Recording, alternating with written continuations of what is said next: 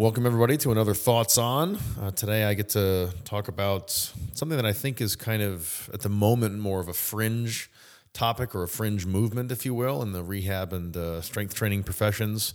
But I think we're gonna find over here in the next few years that it's gonna actually sort of like migrate towards the middle and be a lot more common. And that topic is nasal breathing. So this has been now close to a 2-year project, COVID project, if you will. I read the book Breath by James Nestor a couple years ago and started digging into the Health and Human Performance Foundation, started by, at the very least, Brian McKenzie and a good buddy of mine, Dr. Andrew Galpin. And you can find them on Instagram at HHP Foundation.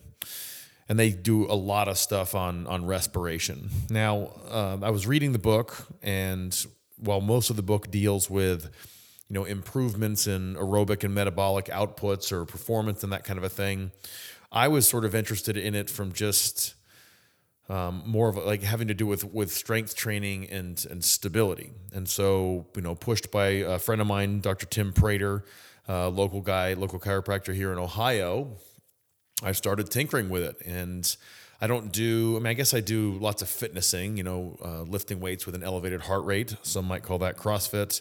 But I do, actually quite a bit of kettlebell stuff. I'm currently training for Sinister, which is a silly kettlebell test from Strong First, and I'm going to take the class and get certed, which requires 100 snatches in 5 minutes. So that's the kind of training that I sort of tend to gravitate towards.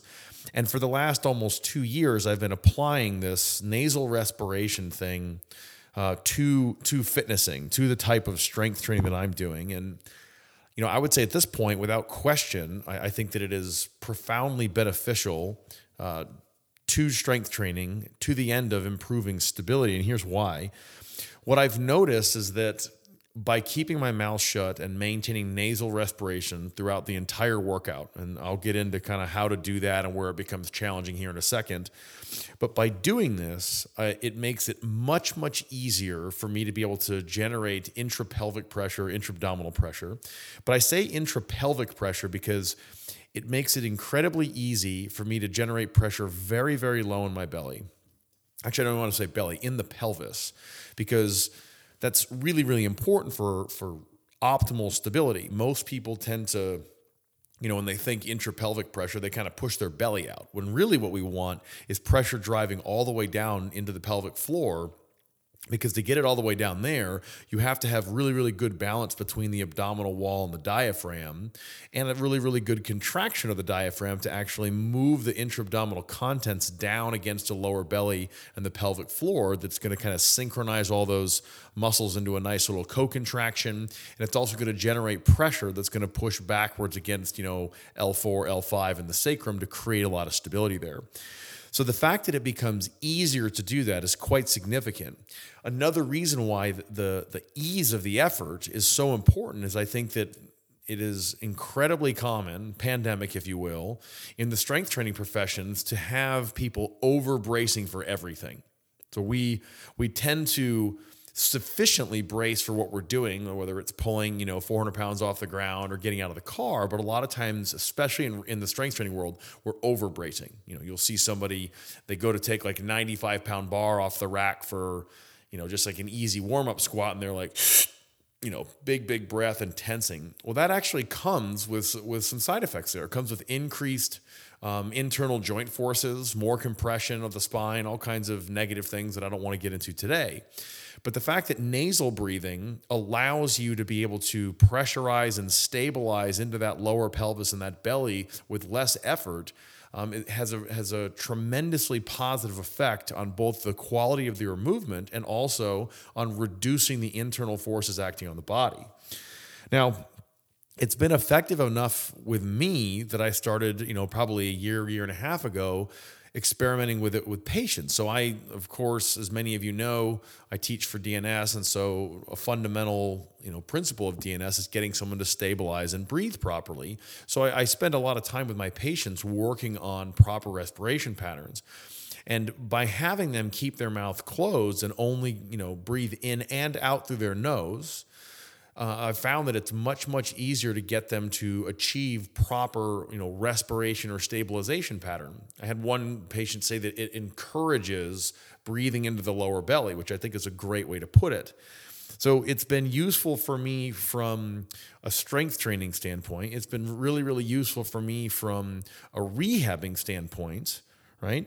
And the thing now is I'm not really, I don't know if it's actually possible to breathe and stabilize properly with the mouth open.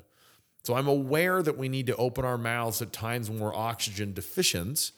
But I'm pretty sure at this point, both on how I feel when I'm training and also how my patients are functioning, that if you open your mouth, the moment you open your mouth for respiration, I think you kind of are starting to activate a compensatory accessory breathing pattern, which is not what we want.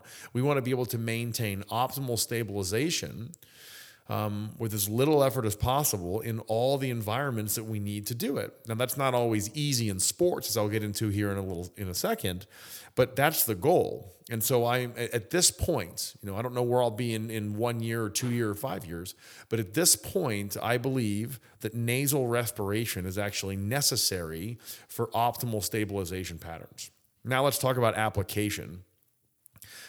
This takes some practice, to say the least. When you first started, it's actually quite awkward and challenging.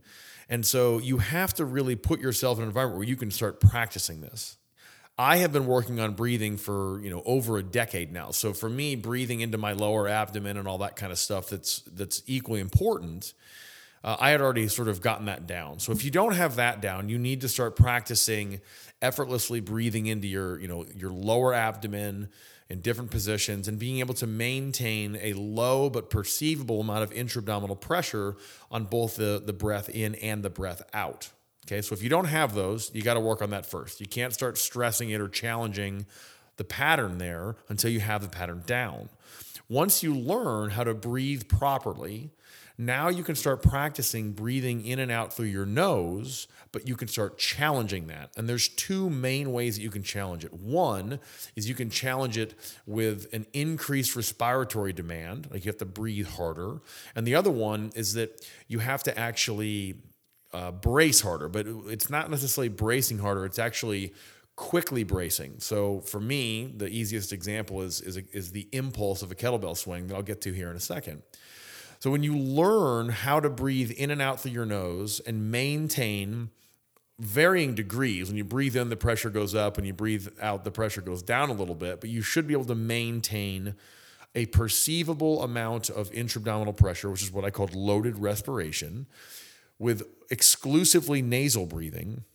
Then you can start challenging it. The easiest way to start challenging it is at first, you can start doing, if we're going to talk about the respiratory demand, you can start doing just steady state work, on the assault bike, cycling, walking, whatever you want. I don't think running it would be all that easy, but, steady state stuff where you can just keep the heart rate, in low aerobic zone, and then just practice for 10 minutes, 15 minutes, 20 minutes, doing the entire workout, maintaining nasal breathing the entire time. That will be very challenging for many of you, even in your low aerobic zone. Now, as you keep getting better at it, what you can do is actually increase, the aerobic zone that you're exercising and you're sustaining all the way up to almost your anaerobic threshold. Because even though I'm trying to keep my mouth closed throughout the entire workout, no matter how hard I'm working, it becomes incredibly challenging when you break your anaerobic threshold. So for me, I do a lot of workouts that I'm going between kettlebell swings and then longer bike intervals. So 3-5 minute bike intervals. And by the end of these bike intervals, oftentimes my heart rate is in the 170s. And it is incredibly challenging to maintain nasal breathing while I'm doing that. That's taken me a couple years to kind of work up to that. So, give yourself some grace here in the beginning, stay in the low aerobic zone, and then just work on just hammering out more and more time in that low aerobic zone, working on keeping the mouth closed, so lips closed, teeth apart, and just breathing in and out through the nose. You can do longer interval stuff like I just suggested, and that's kind of how you would start tinkering with that increased heart rate or increased respiratory demand or metabolic output. They're all kind of related, but whatever you want to do, as you start to breathe harder, the need to breathe goes up. It becomes a lot more challenging. So that's how you would do that. On the bracing side, so one is challenged by a respiratory demand. The other one is challenged by a need to brace. There's really two things that you have to do. There's the impulse, and then there's sustained intra-abdominal pressure. So let me deal with the sustained intra-abdominal pressure one first, because that's a little bit easier. That's essentially when you're doing heavy loaded respiration. So the magnitude or the intensity of the brace that you have to hold is very, very high. The higher the brace, the higher the intensity of the brace, the more challenging it is to breathe. So you can start working on this by doing, I would suggest, unilateral carries. So suitcase carries, waiter carries, front rack kettlebell, or overhead carries. You could do 6-position carries, even longer ones. So I do 15, 20, 30, 40, 60-minute carries. And those are going to be with a lower heart rate output, depending on the weight, I guess. But I would suggest doing a lower output. But now the brace is going to be a lot higher. And the bracing is basically stiffening your spine. So stiffening your spine is increasing the amount of resistance necessary to bend it, okay? And the higher the stiffness of the spine, if you're stabilizing correctly, the more pressure you're maintaining in your abdomen. The higher the pressure in your abdomen, the harder it is to actually breathe. So at a maximum brace, full stiffness or full rigidity, you can't breathe. Right? Think of this as like your mid shin on a 1-rep max. You're shaking to pull that up. If you were to somehow take a breath in, you would lose the pressure, lose the spinal stiffness, and probably lose some discs in your back. So if you want to practice nasal breathing in terms of the stability part, the sustained loaded respiration, I think carries are a great way to do that. And now for the more challenging part of the story, which is an impulse. So for me, that's going to be kettlebell swings, but that could also be, coming quickly out of the hole of a squat or a snatch in Olympic weightlifting or cleans or whatever. But the impulse is really, really hard. And if you think about something like kettlebell swings, so I'm trying to do 100 kettlebell swings in 5 minutes, but with a 48 kilo, 105 kilo bell. So that requires not only a high heart rate, like my heart rate right now, and I'm only up to a 40 kilo bell, gets into the mid 160s, and I have to be impulsing the bell because it's a heavy, heavy bell. So that becomes really, really challenging. The impulse part of it, it plays in because with a really good kettlebell swing, you need time to just relax the muscles and breathe. That's that float phase. When the bell's up by chest and head level, you just need to relax, take a breath in, and then you increase that brace, and then boom, you're going to hit that impulse there so that you can actually generate enough spinal stiffness and maintain optimal positioning of your torso so you don't lose, number one, the speed of the bell, so you're able to get it back up to chest or face level again. And number two, you're actually going to protect your spine. So that quick brace right there, that impulse is actually really, really challenging to work on. What I would do in that case is I would actually have you slowly increase the speed. So you might start with doing, an RDL, and where you did the carries, right? And then you're going to go to like an RDL, and then you can start doing a swing without an impulse. So it's just kind of like this slow swing there. And then you can start adding a progressively faster impulse. That's one thing that you can work on. The other one that you can work on is start adding a little load. And that's another way to really crank up the intensity of the impulse. So if you start off with a 16 kilo bell, then eventually you work up to whatever bell you want to work up to, it's going to become increasingly more challenging. Now, when you combine the two of them together, as I am with the snatch test and the kettlebell and the test for Sinister, it becomes incredibly hard because now when I'm doing my 100 bell swings, single arm bell swings with a 48 kilo bell, my heart rate is probably going to be in the upper 160s, lower 170s, right at or above anaerobic threshold. And the intensity of the brace for the impulse is going to be really, really high. So those are really challenging things to do.